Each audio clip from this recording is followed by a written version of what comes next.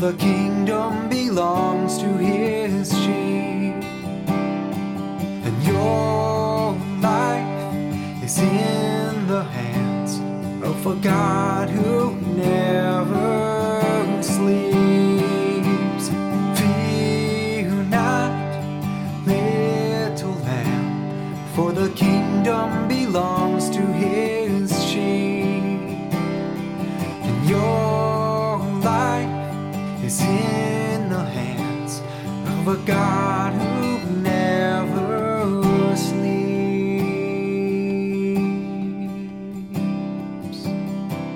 Hey, and welcome back to Tending Lambs. I'm Katie, and this episode is the second half of the conversation between me and Sam about our experience with anxiety and depression and ways to help live and parent through it.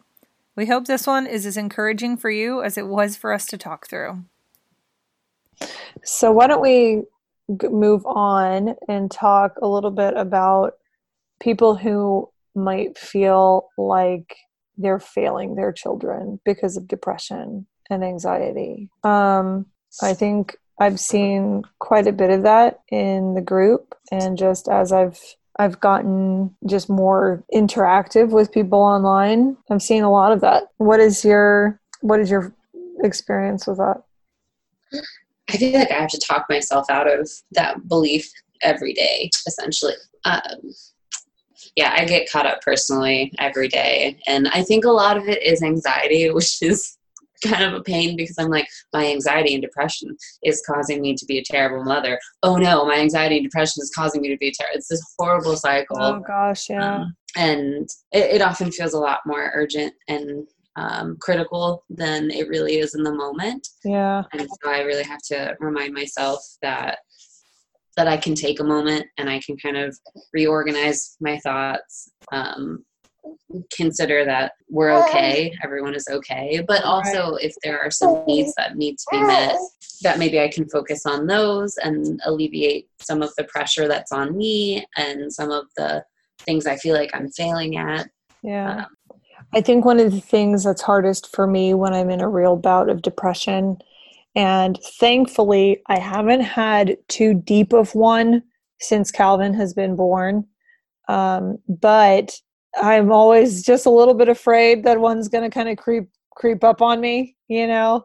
And one of the things that I'm scared of is that when I'm in those times, when I'm in those bouts of depression, and they've in the past have lasted a really long time, years, that the things that I need to do to get myself out of those zones, I guess, so those times are the last thing I want to do. They're not even on my list, It's like, I don't want to see people. That's the whole point. But I know I need to be social, or I don't want to go for a walk and get sunlight. And honestly, it's not going to lift my spirit enough anyway. But I know that if I were to exercise daily, it would help, but those are the last things I want to do.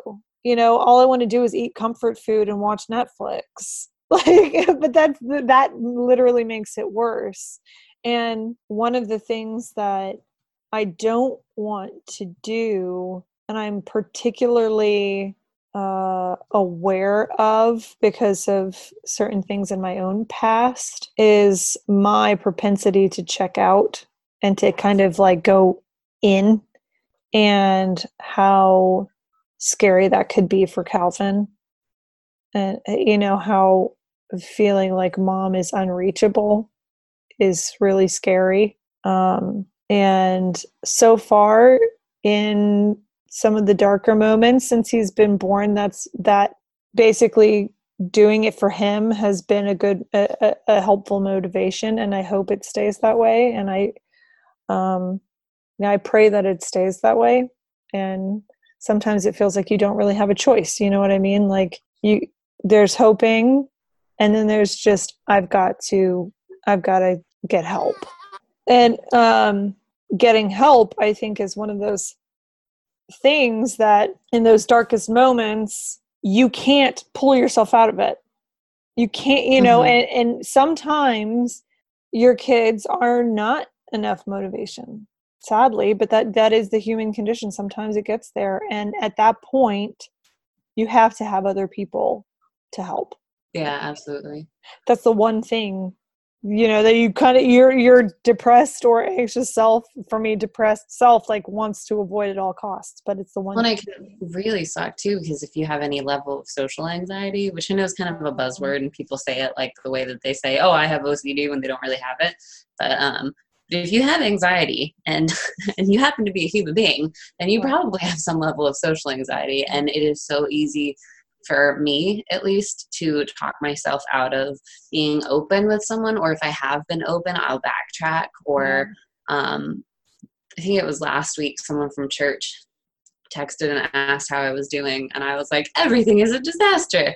And I kind of said it jokingly, but it was what I really felt like Yeah, was good for going you, on. though. And well, and then I saw that she was calling me, and I panicked because I was just like, I can't take that back. And now I have to, like, I just texted her back, and I just went through all these things, and I was like, Samantha, pick up the phone. Like, there is no threat here.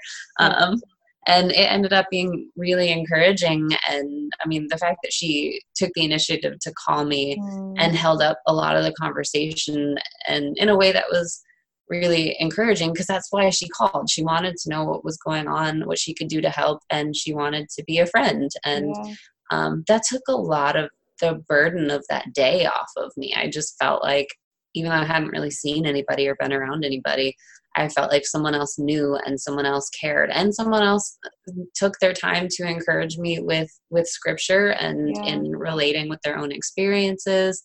And it was open-ended. It wasn't like well, I hope you feel better. It was like, hey, I'm here for you. And had I not answered the phone and made some lame excuse as to why I couldn't have done that, we just have to be really careful not to psych ourselves out. And that's not to say that sometimes you really don't have the energy, because sometimes you don't. And boundaries are really important. But I think when we do have depression and or anxiety, so much of it feels there's either panic or just untruths, basically lies would be the word for that we tell ourselves and that we get caught up in. And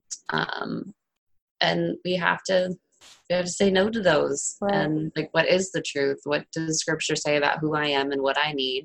What does scripture say about fellowship? What does scripture say about hope? And what are some, like, I have the Holy Spirit dwelling inside of me, and that is obviously all that I have, knowing that Christ has overcome all of this, and that we're not just stuck this way, and that we do have the Spirit to kind of urge us along. Sometimes that's just really what it comes down to during a really hard day.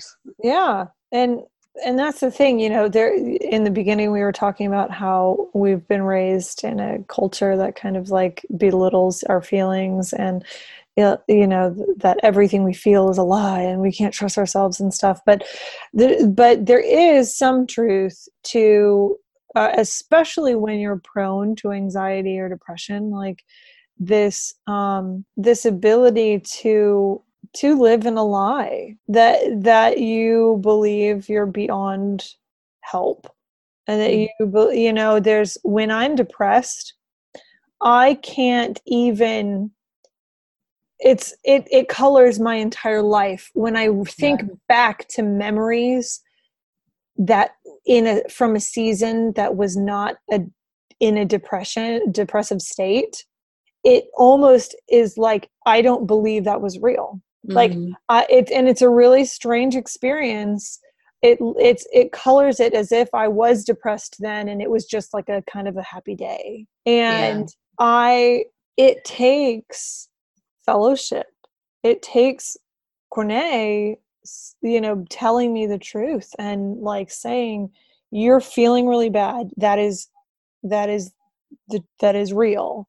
I understand that, but this and this and this are the truth. Like, when I can't preach to myself, I need somebody else to preach to me. And that's why, like, honestly, it's really, really important to cultivate healthy relationships.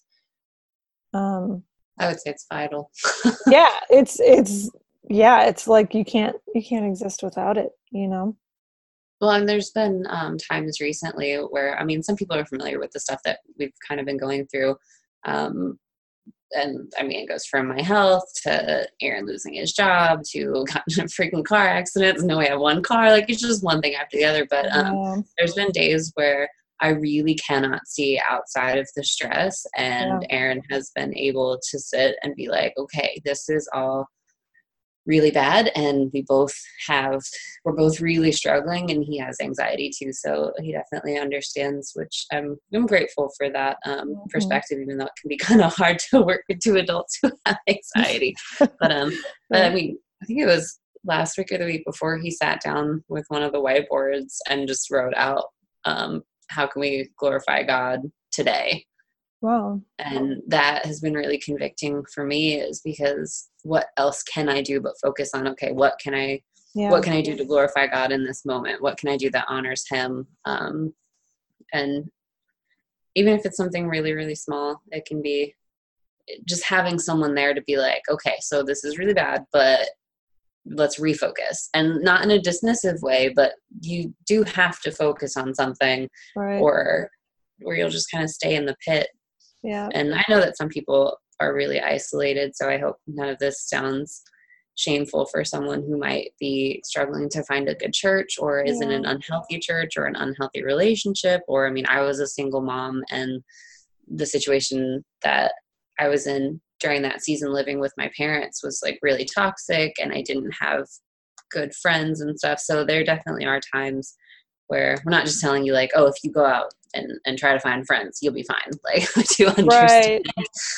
Yeah. But I do think it's important that like people not stay there, you know, as like you can, I mean, there's only so much you can do, you know, like when you're searching. But at least for me, it can be really easy to like, oh, this is just where it is, and kind of get comfortable like being by myself.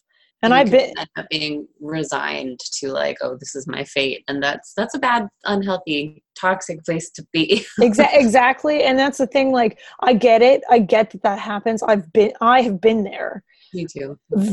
I have very been there, you know, but at that point, I think it's important for people to hear and for people to know that that isn't okay.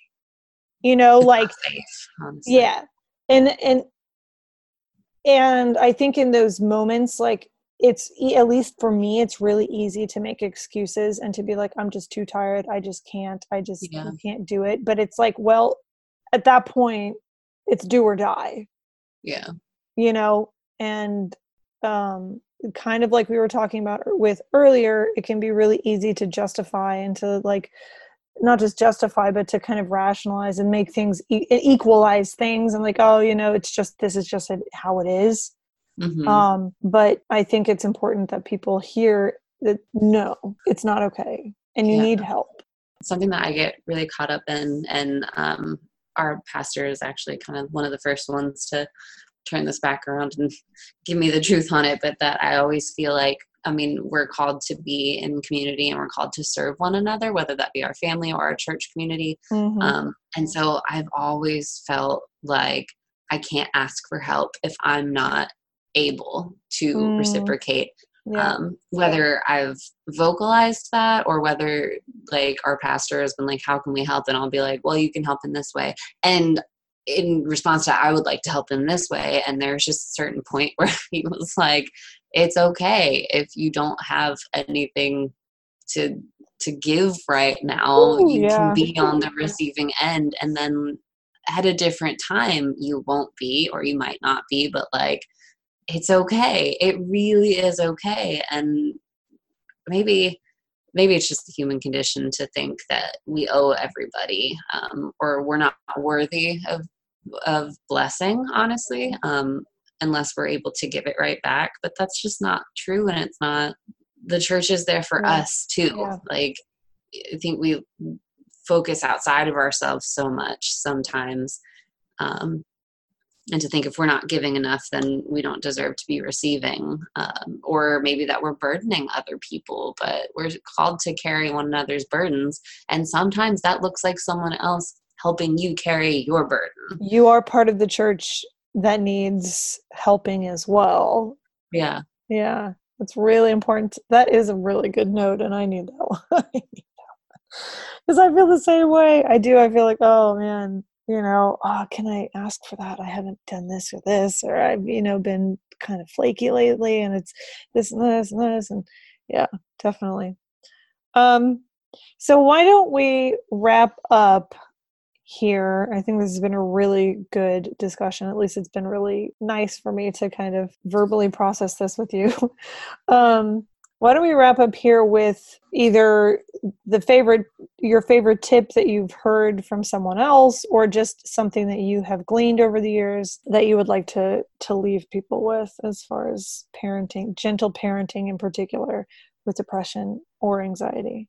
I guess some really important things for me to remember, whether it's the ever-present battle of the chronic illness, or I feel really anxious, or I feel really depressed, is to remember that our depression or anxiety or circumstances, they can't steal God's will for our lives and for our children's lives. So when I feel that I'm miserably failing and that my children are just going to eternally suffer for it, I pray and I meditate on God's word and know that depression can't keep my children from knowing the Lord if He calls them. And that is really, really a great hope for me, because I do fail, and we're all sinners and we all fail, but we have God's word to meditate on, which is something that not everybody has. We have the inerrant word of God. The passage that came to mind when I was thinking of that was John 10, it's 27 through 30. My sheep hear my voice, and I know them, and they follow me, and I give eternal life to them, and they will never perish, and no one will snatch them out of my hand. My Father who has given them to me is greater than all, and no one is able to snatch them out of the Father's hand. I and the Father are one. So aside from all of that, tried and true tips on what to do and not to do. Do not beat yourself up. It's not helpful. Yeah. I think we've covered a lot of not going inward tips already. Don't ignore your suffering or inability. Ask for help. Don't try to brush it under the rug. Rest in God's love and grace, and also rest in fellowship and the help that other believers and just your support system can give to you. Yeah. Getting through today, my anxiety manifests in the whole world is coming to an end, because this is going to lead to this, and this is going to lead to this, and this is like, I just need to stop and focus on the moment. What am I doing right now? What is pressing right now? Or not. Sometimes I just take a minute to breathe. But I mean, focus on what you can do in the moment, whether that is just stopping, whether you need to go to scripture, whether you need to make a phone call, whether you need to just get a drink of water or sit with your kids or something. Yeah. And it's okay to take downtime and to rework your schedule and not overcommit. It's okay if your kids watch Netflix and eat cereal for dinner and you guys just sit on the floor playing My Little Ponies for the day. Like, it's okay. It is one day in the entirety of y'all's life. It's going to be okay, and there's no reason to feel guilty for that. And honestly, in my experience, I will stand and try to be busy, and I'm not accomplishing anything because I have so much anxiety about accomplishing things, when my children really, really, really love when I just stop and sit with them. Yeah. It means a lot to them, and it's something that they ask, and I can find myself in my anxiety thinking, but I have to do things. I have to do things. I have to do things. But what is most important in my day, mothering, it's being with them, and they don't ask a lot of me. And so just to sit and be with them and be still with them is really, it's a blessing to them, and it's a blessing to me. And it's something I find that those are the moments that I really kind of get a peak of actual genuine joy, just watching them and being with them. I think to wrap this up, my last tip or point, or just what I have found really important in my journey through depression, kind of bounces right off of that, and it's We talk a lot about connection in gentle parenting and how important connection is for kids. And don't underestimate your own need for connection. And that all of these things that we're talking about, getting, the telling yourself the truth, all of these things, like it's so important that you recognize your own need for genuine connection. I'm not just talking about like get social and be with people. I mean like genuine, like look into your soul kind of connection with a friend, your pastor, your husband, or whoever, maybe your wife, or that you are able to be seen by someone. And in that, like all of this in my mind, the words that just keep coming to mind for me are truth and honesty. And the reason they're separate in my mind is like you need truth to be told to you, whether you're preaching it to yourself or you're hearing it from someone else. You need that truth constantly, the truth of the situation, the truth of what's going on. Your emotions are real, but they're not always true. And so you need someone to be there for you to tell you that truth, and it requires connection. But honesty to me is like when you're being honest, and they're like, and so in my mind somehow there's like this category distinction here of like just being honest with someone and I've seen so many people since we've started this group kind of hem and haw around the issues in their lives and about the severity of a problem, and they'll kind of mention this thing, or we have this problem, and then you kind of as you piece things together from their story, you hear, oh, this is actually really serious and they need real help.